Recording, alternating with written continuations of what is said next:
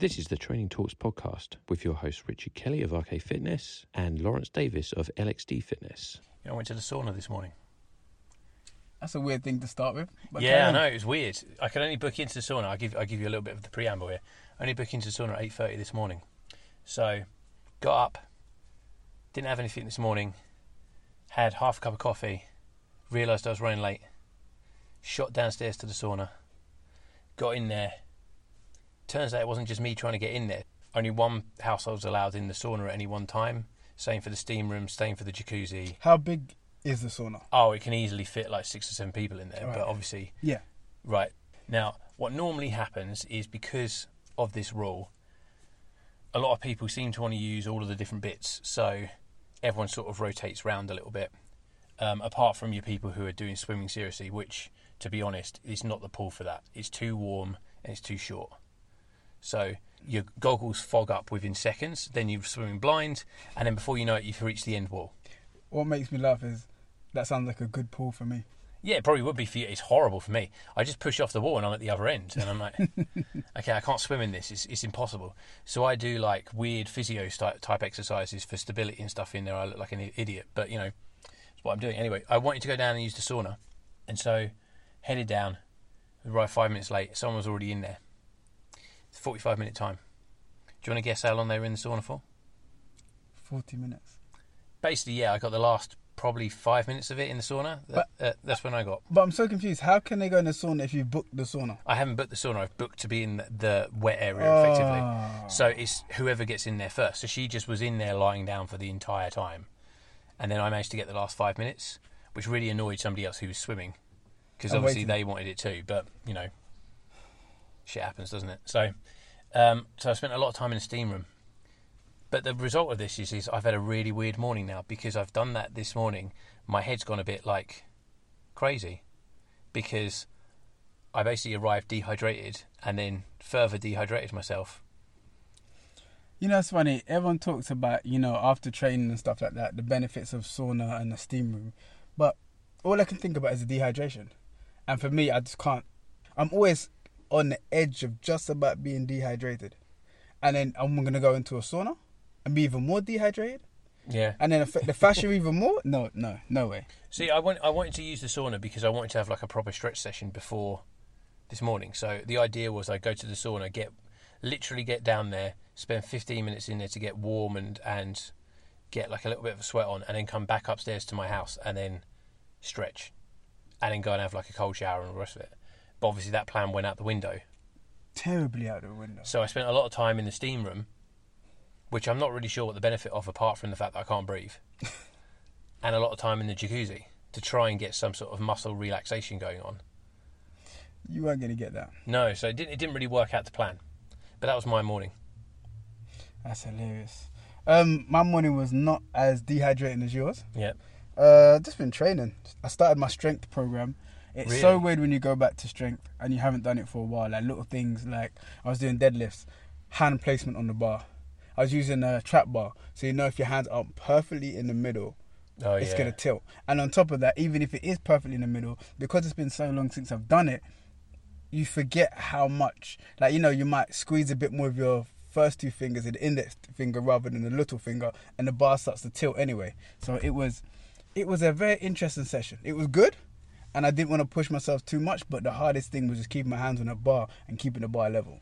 So with your strength training program that you've got, how many days are you doing?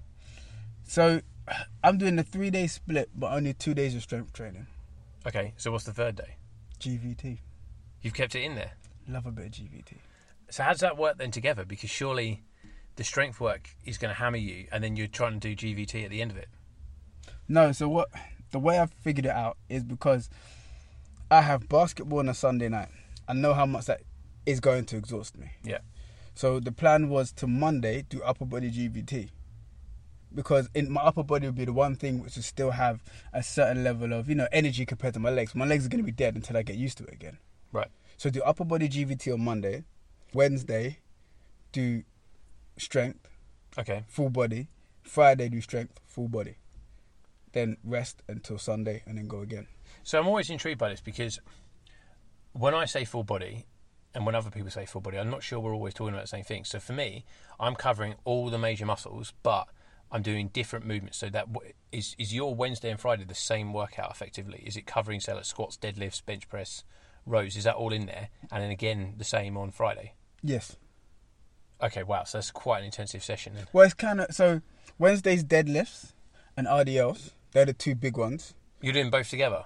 Yes. But no, A1, let's say, one of the first two exercises, deadlifts. Second set, or second bracket is RDLs.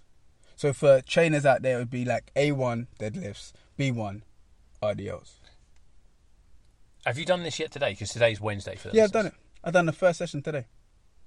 Do you still have hamstrings? The funny thing is, my hamstrings are never the problem. And not the problem. The thing that becomes a problem is the grip. Yeah. Because you're going from something which demands the highest level of grip to make sure you lift up the bar. Then you go to an RDL which needs a high level of grip, but it's not so much about that instant strength, it's the duration. Yeah. At the upper end of strength, so I'm doing 6 to 8 reps. And in there, like after you get to number 5, you really feel your grip starting to go. Yeah. Because you... But then that's the point. I want my deadlift to get stronger, but at the same time, I don't want to be a person, or I don't want to get into that kind of false economy where you think you're stronger than you are because your weakest part is your forearms, and your forearms are still pansies compared to the rest of your body. You know, you get that quite a lot. Everyone's like, oh, yeah, let's just use wraps.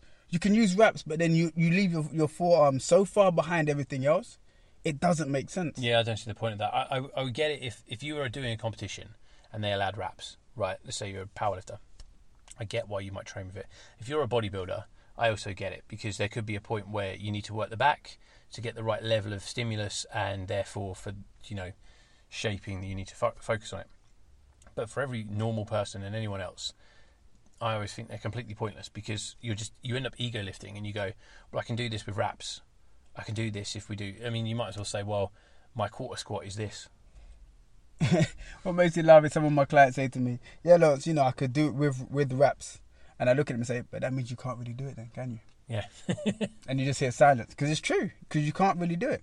So hang on, what is your end goal for this program? Is it have you got targeted kind of numbers you're aiming at, or is it just overall strength, or is it a part of this to go into your power phase? Well, to answer your questions, because there wasn't one question. Yeah.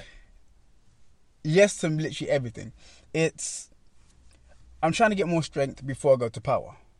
Yeah. I've already done, the last periodization was hypertrophy. Okay. So for me, it's a natural progression to go into strength, because now I've got more size. How can I apply that more size into strength before going to power for the speed application of the strength? Yeah, I'm with you. And then you're going to cycle out the other end with... Let's see how the power goes. Yeah. Because if the power doesn't go too well, then I might go back into strength. Right. Then go back into power. It's panning out around the basketball season. If I actually get enough sleep in the week and I can play, then I might want to make sure I go back into hypertrophy and then come back into power and then maybe do strength. I haven't figured out how to play with the last month or two before the season, but until I know my numbers in terms of like my max strengths, I can't really do that. Yeah, and I don't think you ever know that until you get closer to the point, because like I was thinking, okay, so I'm doing hypertrophy this month. Then next month I want to do a phase of at least 2 to 3 weeks of just complexes and kettlebells. And then I was thinking, the other thing I haven't played around with, which I sort of think I should do in the summer, is sort of that style of animal flow and bodyweight stuff, like pull-ups. Not exclusively, but have it in there as like a day or two. See, the thing is, you could add that in as a rest day workout or a deload day workout. Right. So I was thinking I was going to put that in and then maybe put some like a shorter strength phase, focusing in on, say, like I'm trying to rebuild the squat. So maybe by that point, if things are going well, I have a focus where I have 2 days of literally squatting or squatting variations in there with that, because that's going to mean that I can then focus purely on that and build that up, and then the rest of it is all bodyweight work, pull-ups, push-ups, that kind of thing. And I can really build the pull-ups up, get the weighted belt out again, get the power up on that, and then I can, do the rest of it as sort of animal movements, animal flow stuff as a sort of pseudo mobility style thing. That might be where I end up going, and then I might go back into conventional strength at the end of that. But it's too far away to think about, because that's going to be sort of August, September, and I need to get through this bit first. Well, if you're trying to truly plan it, you actually can't think that way. That it's too far away. Because if you're training someone for the Olympics, you'd actually have to plan backwards. Yeah, I mean, even though it could change, you'd have the plan set out ahead of time. Yeah, but and then change around the months. For someone for the Olympics, you've got a 4-year cycle to deal with. Yep. And I mean, in terms of planning stuff, that's a different level of planning though, because that's the UK SCA style. Yeah. Because also for a year. You have to work out how you're going to peak each year as well, and how much you peak. And when you're peaking, because of the competitions and the qualifying and stuff like that. I love that stuff. But it's incredible stuff to do. How's your garden going? Oh, amazing. Really? But I haven't been out there in a couple of days. I need to go out to check on the onions. We harvested the garlic. I think we got like 20 to 25 garlics. Wow. It's cool. So, for the listeners out there that don't know, for years my family's been trying to get me to do gardening, and I've said no, I'm not going to become a farmer. But more and more, as you look at our diets, what they put into food, what the food looks like when it gets to you, and what they've done to preserve it, to keep it to get to you. And then you can get some fresh fruit, and in 2 days, it's gone off. If you backtrack from your house all the way back to when it was first picked, what's the time period of that? You're getting a lot of fruit out of season because they've done things to alter the fruit to allow it to grow all year round, when it shouldn't be like that. There's a season for everything, and you shouldn't get those type of things out of season. Well, also you've got pesticides. That's it. That's another big one. So these are the type of things that, if I can in some way, I want to alleviate. I've looked at the things that I eat the most, and I'm like, if I can, harvest them myself, it makes it a lot easier. Yeah, I mean, I think as well it's really good to do it, because you get to realise how much effort it takes to grow, a tomato or a garlic. That's it. So I think we've got 4 tomato plants which are just starting to blossom. I've got a pear tree, and I don't know whether it's going to do anything this year, but it's going well. We've got like 100 and something onions to harvest. That's going to be fun. What do you do with the excess though? Oh, so think about it. So the garlic, I think we're going to chop it up and then freeze it. Yeah, okay, yeah. Same thing with the onions. Chop them up and freeze them. That's a good idea. Before, I would go to the shop and buy frozen onions. Frozen onions. Yeah. So you can just put it in. You just got to spend a day doing it all. That's it. There's I watched a YouTube thing of this Italian family who took they all grew tomatoes, took all the tomatoes to one person's house, big pot or big couple of pots, put some fires on, basically turned it all into tomato sauce, right, and then just like took it all. Everyone had like jars and jars of it, took it home, jars and jars of tomato sauce for the year. Makes sense. Yeah, as a base, it makes total sense, because you can use it as a base for loads of stuff. Honestly, now between like this year and next year, I won't need to buy another onion. I won't need to buy any more garlic if I get it right. Tomatoes, I don't know how much harvest I'm going to get from the tomatoes, but like by the end of next year, there's a lot of things I won't need to buy from a store again.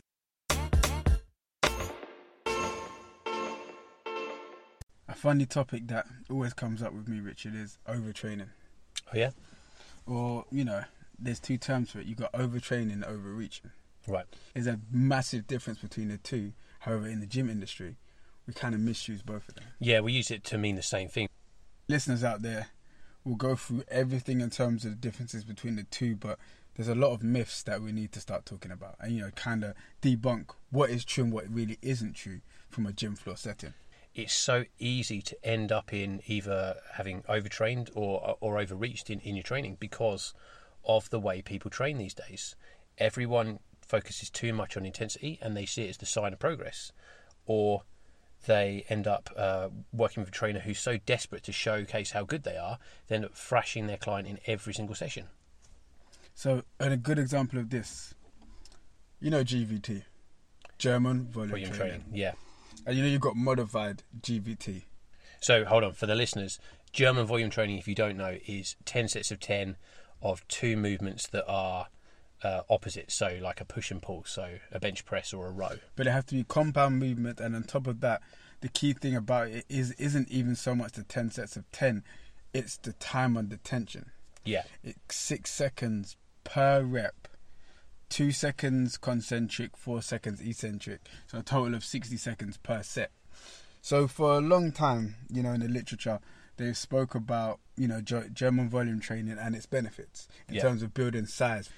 However, a lot of the research now is switched towards the fact that the concept makes sense, but the volume actually doesn't give you much more back. Really? So is 10 sets of 10 too much? Well, I mean, theoretically, you probably don't need 10 sets of 10 to stimulate the response you need. For most newbies, you probably don't even need 3 sets to kind of get that response, because if you've never done any time of detention work, a 6-second rep is hard, right? 60 seconds of work followed by a second exercise of 60 seconds, that's 2 minutes. And even if you give rest as equal, so another 2-minute break, your recovery is not going to be there. Theoretically, if you did that for, say, a phase of training, say 3-4 weeks, let's say, it's so easy to end up being overtrained. So the latest thing is that, for the listeners out there, instead of doing 10 sets of 10, you actually get the same, or if not more significant results for doing 5 sets of 10. Really? Okay. Interesting. I mean, this makes sense in a lot of ways. I guess we should try and define what overtraining and overreaching actually are. Yeah. And start using the correct terms. That's the hardest bit. So most people label anything where you have like diminishing returns or your performance isn't as good as it should be as overtraining. However, overtraining could be classified more as a chronic thing and a syndrome, because you can't really say someone's overtraining unless they're consistently underperforming for, let's say, at least a month or so, or 2 months, and for some people it's even years. So in order for them to get back to where they were, they need to have literally a full sabbatical from training. So the only real way to solve overtraining would be to have a complete break. Yep, would be to not train. But that's the thing, in a gym setting we don't really talk about that. No, I mean, also in a gym setting, most people never really hit that point because they never push themselves to that level, or do enough training to ever hit that. That's it. Now, overreaching, which is what I feel we need to start using in the industry, is totally different. So one thing we forgot, listeners, is the key thing about training and trying to get results is everything comes back to supercompensation. Supercompensation is what we always strive for as trainers, as athletes. It's where you get better, but it's in a kind of methodical process. So to take you through the process, because you know it's essential, you've got the stage of training where as you train you start to push the body into fatigue. So you go below your normal level of training because you're causing damage to the body. And then what you want is you want to get to the point where you push yourself, but you don't push yourself too far, and then you take your brakes off the gas, or take your foot off the gas. When you take your foot off the gas, your body comes back up, peaks back up into supercompensation.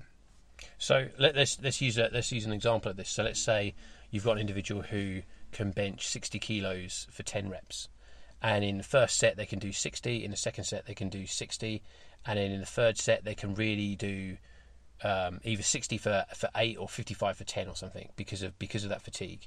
Supercompensation is whereby they would progress to the point that they could do 3 sets of 60. Yes. So what you'd have to do is you'd have to do, let's say, 10 sessions of where you're pushing them to do that weight or more in terms of reps. Yeah. So like a drop set. Yeah. You'll do what they normally could do at 60. So drop sets is where you have a number of different weights and you're pushing yourself through like the different modalities. You're burning out every single kind of energy source that the muscle has to get adaptations, which is a supercompensation. Yeah. So you'd have to push them through that, and then once you stopped and you had let's say a week break, you'd come back and the supercompensation would mean that they'd be able to consistently do the 60 kg. That supercompensation is part of that process of overreaching. Yes. it's almost like the end goal of overreaching. Because the key difference between overreaching and overtraining is that to recover from overreaching takes about 2 weeks. Right. So in theory, it's the recovery process that becomes valuable in that process. That's it. So that's why, the term which hopefully a lot of the listeners know, but even if you don't know, is deloading came about. Right. Because when you do a program for 8 weeks, trying to cause as much fatigue as possible, but knowing at the end of the 8 weeks, you'd have a deload period where you would still work the body, but the stimulus on the body wouldn't be enough to cause you to further overtrain and would give your body a chance to perk back up above the normal line or your old maxes. A lot of the kind of the new data now is showing that around 70% of max is probably optimal for where you want to train at generally. So regardless of what you're doing. So let's say, for example, your 1 rep max on a squat is 140 kilos. You'd be looking at doing 70% of that, which is around and about 100-ish kilos or so, maybe 90 or so. And so you'd be working at that range because that level still has a stimulus effect to boost you up. And equally, if you're working your 10 reps, say, and that's 100, then you'd be working at 70 because it still has that benefit. And I think the reason why I think this comes into play is because when you're calculating in your overreaching and when you're deliberately trying to overload that system and stimulate fatigue, because you've added in deloads afterwards as a result, because you need them in there to ensure that you remain at peak performance, the 70% sort of compensates you there because it's the frequency of contact. So I would assume that for most athletes they're running predominantly at 70% with occasional periods where they do deliberate overreach work. Depends. You've got different trains of thought. So you've got like Olympic lifting types of training where they stay at 80% the whole time. Right. So they say above that norm. Or you've got undulating programs whereby it's that up and down curves or hills whereby you do a 70 week, then you go up to an 80 week. Yeah. Then you might even peak up to a 90. Then you come back down. Then let's say an 8 week block, you're always going to have that period where you know that their body is in the prime position to work at that higher range.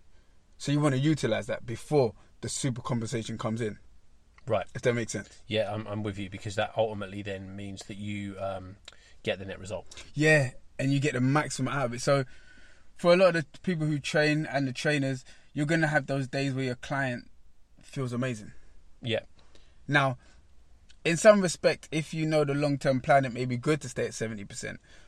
But honestly, there's going to be those days where you think, okay, I'm going to push this person on this day. Because I know they're in that elite status of their body. They're not going to get better than this. They feel they had enough sleep.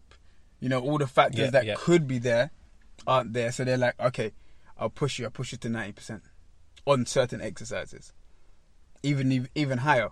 And then bring you back down. But the general rule will always be the heavier the weight, the less reps. Because we're trying to follow that pattern where, 10 reps, 10 to 12 is hypertrophy. Then you've got like 6 to 8, which they call like functional strength. And then you've got below that, which is strength, which is like 6 and below would be like, yes, normal strength. And then you've got above that, which would be 12 plus, would be endurance. One of the interesting things that sort of comes to mind here is how much overuse would be of benefit to someone who's elite. Would you tend to say that someone who's, let's say, newer to the gym, let's say they've got a training age of under 2, would not benefit so much from overreaching because they've got less technique and less resilience in their CNS system, so their central nervous system? Someone with a young training age, the problem isn't getting them to overreach. It's just the fact that there's so many technical things they need to learn. Yeah. So with a newbie per se, someone with 2 years training age and less, you can get them to overreach, but a lot of that time is they're still trying to understand the movements, understand the feeling with each movement, and understanding how their body changes when you get to the higher weights and the lower reps. Yeah, and I suppose as well, one of the issues with having a young training age is just... So we've both experienced it, it's when you're working with a bar and that weight is less than your weight, you can get away with sort of muscling the movement. Yes. As soon as that weight goes above your weight, you need to have the right technique. Using the deadlift, it's totally different doing a deadlift where that weight is above your weight, because at that point, if you don't have the right positioning, you will not be able to do it without hurting yourself. And again, once you go to the point where that weight is 1.5 times your weight, it's different again, and then twice, and then all of these things make a difference. And you're not, unless you're some sort of freak of nature, you're really unlikely to have got to that point within that 2-year window. So when you're looking at overreaching and deliberately pushing the body beyond its capability that it can handle, it's very easy to make errors and then create an injury or a problem. But funny enough, with someone with a young training age, it doesn't matter what they do, you're always going to overreach. Think about it. You're always going to get that super compensation because you're giving them brand new stimulus to the body. How much do you think something like, say, time and attention can offset something like CNS fatigue issues? See, I haven't looked into too much research into this, but I don't think it could. I feel like it would still have a certain effect on the body in terms of the CNS, but not as much. But I don't think it's like a clear divide between, using that instead of using something else to relax the CNS, unless you know something different. When you go back into the past, when you look at how people trained when gyms first became popular in sort of the 70s and 80s, there was a huge amount of focus put onto time and attention, which is why you read about these sort of protocols of 2 seconds up, 4 seconds down, or pauses and all the rest of it, because that came from that period of time. And I tend to think that the more explosive actions are more difficult to do because they rely on really connected movement through the CNS. Yes, but you've got to remember, most things that people do in the gym aren't explosive, they're just ballistic. They're not, but they're inadvertently try and move it as quick as possible. Yeah, but you can't. The exercise. But then it's tough to say that would have a significant effect on the CNS, like a power exercise, because it's not really. It's not. But as we've just said, for newbies, everything overreaches. So is this a methodology to stop that occurring? Because what you don't want to do, and for the listeners, is create too much adaptation in one go, because then you can't direct that adaptation in the way you want it to. But can you really control that? You can't really control that. If you control the speed of the movement. But controlling the speed of the movement will only change the stimulus on the body. Won't change the amount of adaptations. Because if you're slowing it down, you've got more time and attention. So you move into a realm where the muscle's going to get more fatigued, and then it'll go back into like GVT in a way, because it will be causing more damage to the muscle because you've got more time of doing that actual exercise. It's a good thing to look at. I think, listeners, we should have a podcast just on CNS. That would be hilarious. I like it. Yeah, we can do that for definite.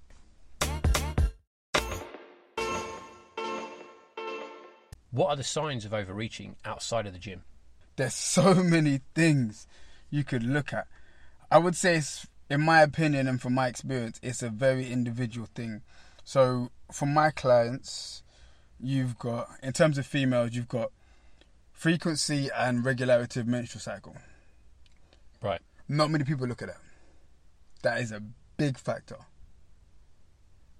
If someone's frequent, if someone's there, if someone's has a 28-day cycle and it keeps repeating, and then all of a sudden they miss a month, then you got to start thinking, okay, why? It may not have anything to do with the gym, because there's a lot of data which talks about there's a term, I can't remember the term, but there's an actual classification for someone who misses their menstrual cycle for 2 or more months. Anything less than that, and it's not categorized as anything, it's just random. Right. Which is weird to me. I think there should still be a category for that. And if there is, please, listeners, send us a message and let us know. We're two men, which probably shouldn't. We this is not really our area in this sense, because it doesn't happen to us. It doesn't happen to us, but I'm deep in. I'm deep in the game. Real deep in the game. I've got too many female clients to not be deep in the game. But I would say that extreme levels of muscle soreness. Another one is lack of sleep. Well, I was going to say one of the overriding things here is a lot of the issues are effectively the same as the issues you get for stress. Yeah. So one of the things I tend to do with anyone when I'm working with them is try and assess their stress level as a base point. So if they're in a high stress job where that it causes them lack of sleep, it causes them poor sleep, or means that they have a poor diet because they don't really have time to do the nutrition properly, these things are going to have a factor on top of the training. So when I'm training them, I tend to try and be aware of this as a start point, because someone who's in a high stress job like that is going to have sleep issues already. So I need that base point to understand whether I've actually affected that. See, that's a tough thing, because they may have someone in like your situation, their sleep may get worse because of the stress of work, not because of stress of training, even though you've upped the amount of stress you're putting on the body through training. Yeah. So honestly, it's just a person to person. I think the thing that really indicates, that really works well for me, is the recovery. Yeah.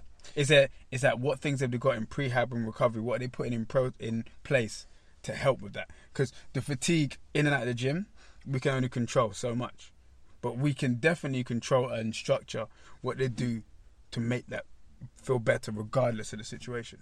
Absolutely. And then it's the same thing as this is where understanding muscle soreness comes in, because if you're working with somebody and you've worked with them for quite a while, you can sort of assess how long it takes them to recover from a session and how long it should take. And if it's taking longer and they're not reporting signs of any additional stress or work-related issues, then that does strongly point to the fact that you've entered into a phase of overreaching. People try and find ways to relax, right? And their typical things that they often go and do is spend time with friends and family, go and have a nice meal, or eat comfort foods, drink alcohol. People smoke cigarettes as well, if they smoke, that kind of thing. Some people take drugs. These are your typical de-stressors. But a lot of those things actually add stress in, or can do.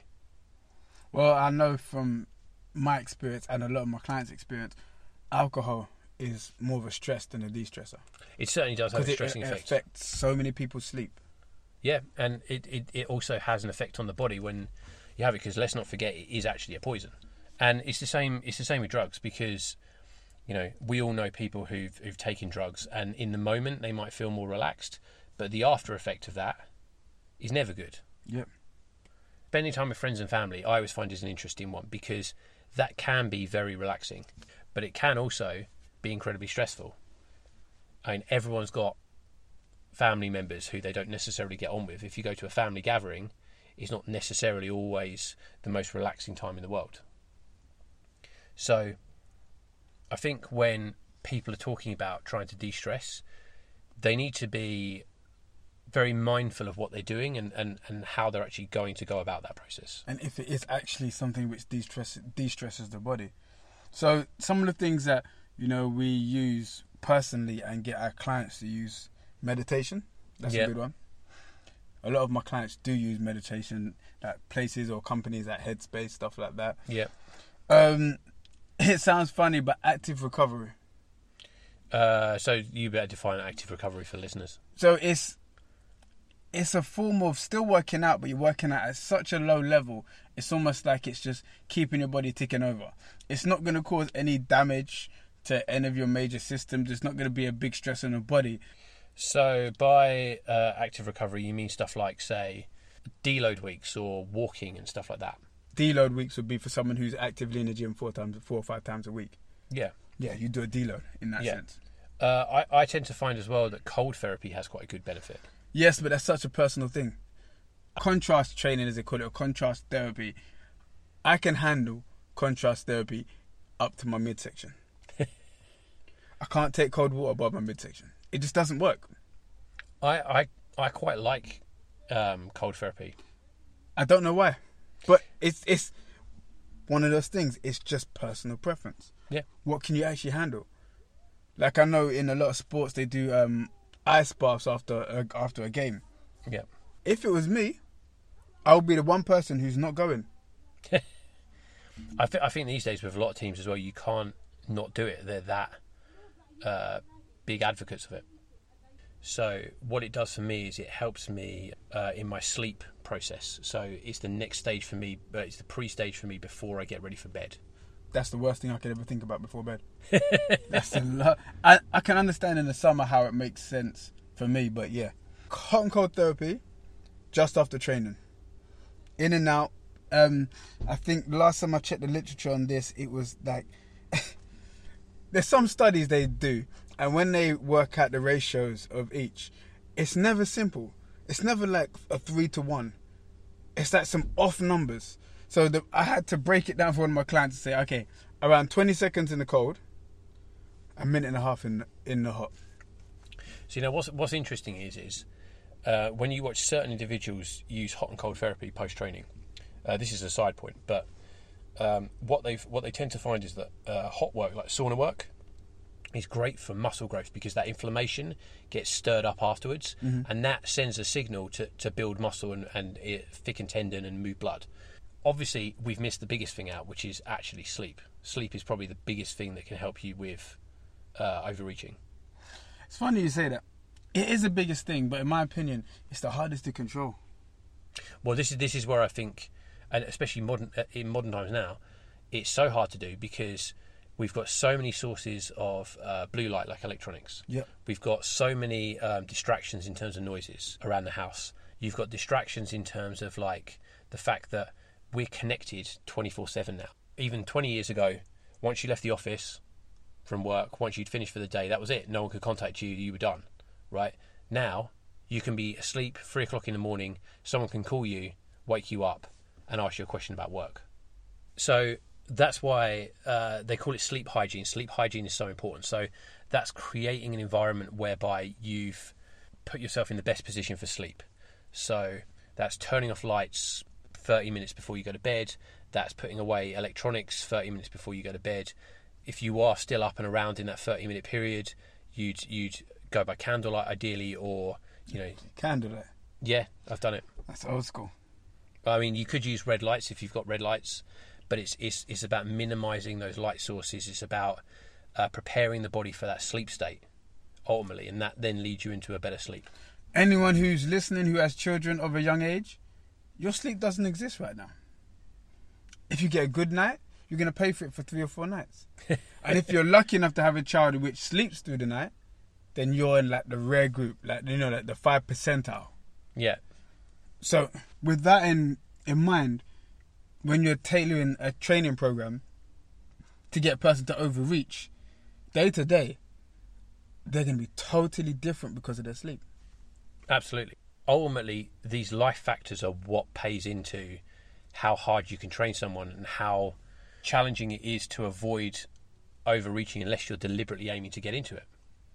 And this is why, for elite athletes, so much work is done in and around the non-training aspects, because they're trying to make that non-training aspect as controlled and as positive as possible. And stress-free. Yeah, which is why everyone found it hilarious when the GB team took all the mattresses for every single athlete to Brazil and shipped them all out there. But to me and you, that makes total sense. Yep.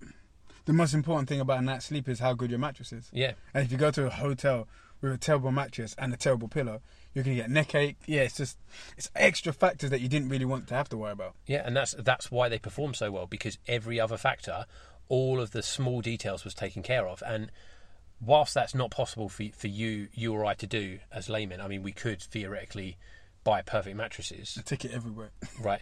It's not practical. So it becomes a balancing thing, and what you're doing in all of your training is trying to adapt and move forward as best you can without any issues holding you back. One of my biggest recommendations to help with overreach and overtraining, even though it's really hard to get into overtraining, is to categorize and log everything. Log your performance in relation to your sleep. For most of my clients, I have menstrual cycle trackers, which also go along with the other trackers. And then after a while, you start to see a pattern. You'll start to see or notice in yourself, when you've got a certain amount of sleep and you're in a certain part of your menstrual cycle, you're strongest. And the numbers will prove it every single time. And then from there, then you can manipulate how you get into overreach by using the data that you've collected. Because ultimately, no one knows you but you. So for your non-elite athlete, your non-elite person, your non-trainer, you've got to take into account your life and the stresses on it, your quality of sleep, quality of nutrition, and all of those kind of factors when it comes to overreaching. So as Lawrence has said, overreaching is something that does happen to you when you're new into training, whether you like it or not. If you're in a high stress job, you might have to accept the fact that your training progress is going to be slower, because if you push too hard on that, you're more likely to cause issues down the line and affect your progress. It's all about balance. Thanks for listening, and we'll be back next week.